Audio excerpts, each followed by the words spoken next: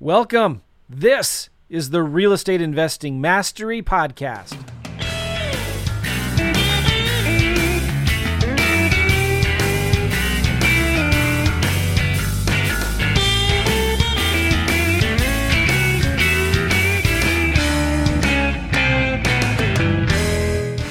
Good morning, day 26 of my Why I Love Jesus challenge. And today I'm going to talk about the thing I love about him is that he is the light of the world, and in him there is no darkness at all. There's a verse in John chapter 8. It says, Jesus spoke to the people once more and he said, I am the light of the world. That's a pretty bold, crazy claim, isn't it? Like only he could say this. I am the light of the world. If you follow me, you won't have to walk in darkness because you will have the light that leads to life. Jesus is the light of the world, and in him there is no darkness at all. And he is the only true light in the entire world. Like, I was thinking about this.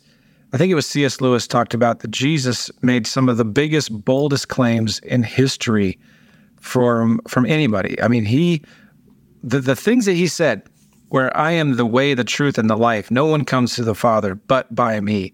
I am the light of the world. And so if you think about it, like, those are really, really bold claims. Like, and he was a smart guy. He was either completely lying, so he was either a liar, or he was a complete crazy man. He was a lunatic, if you really did believe that, or he was actually who he said he was. He was Lord. Liar, lunatic, or Lord. And sometimes in our lives, you know, if you're listening to this, you don't know who Jesus is, and you don't have a relationship with him. You need to make that decision.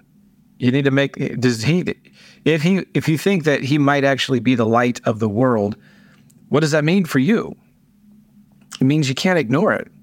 You can't shut it out. You can't turn it off, right? And he's either a liar or a lunatic or the Lord of your life.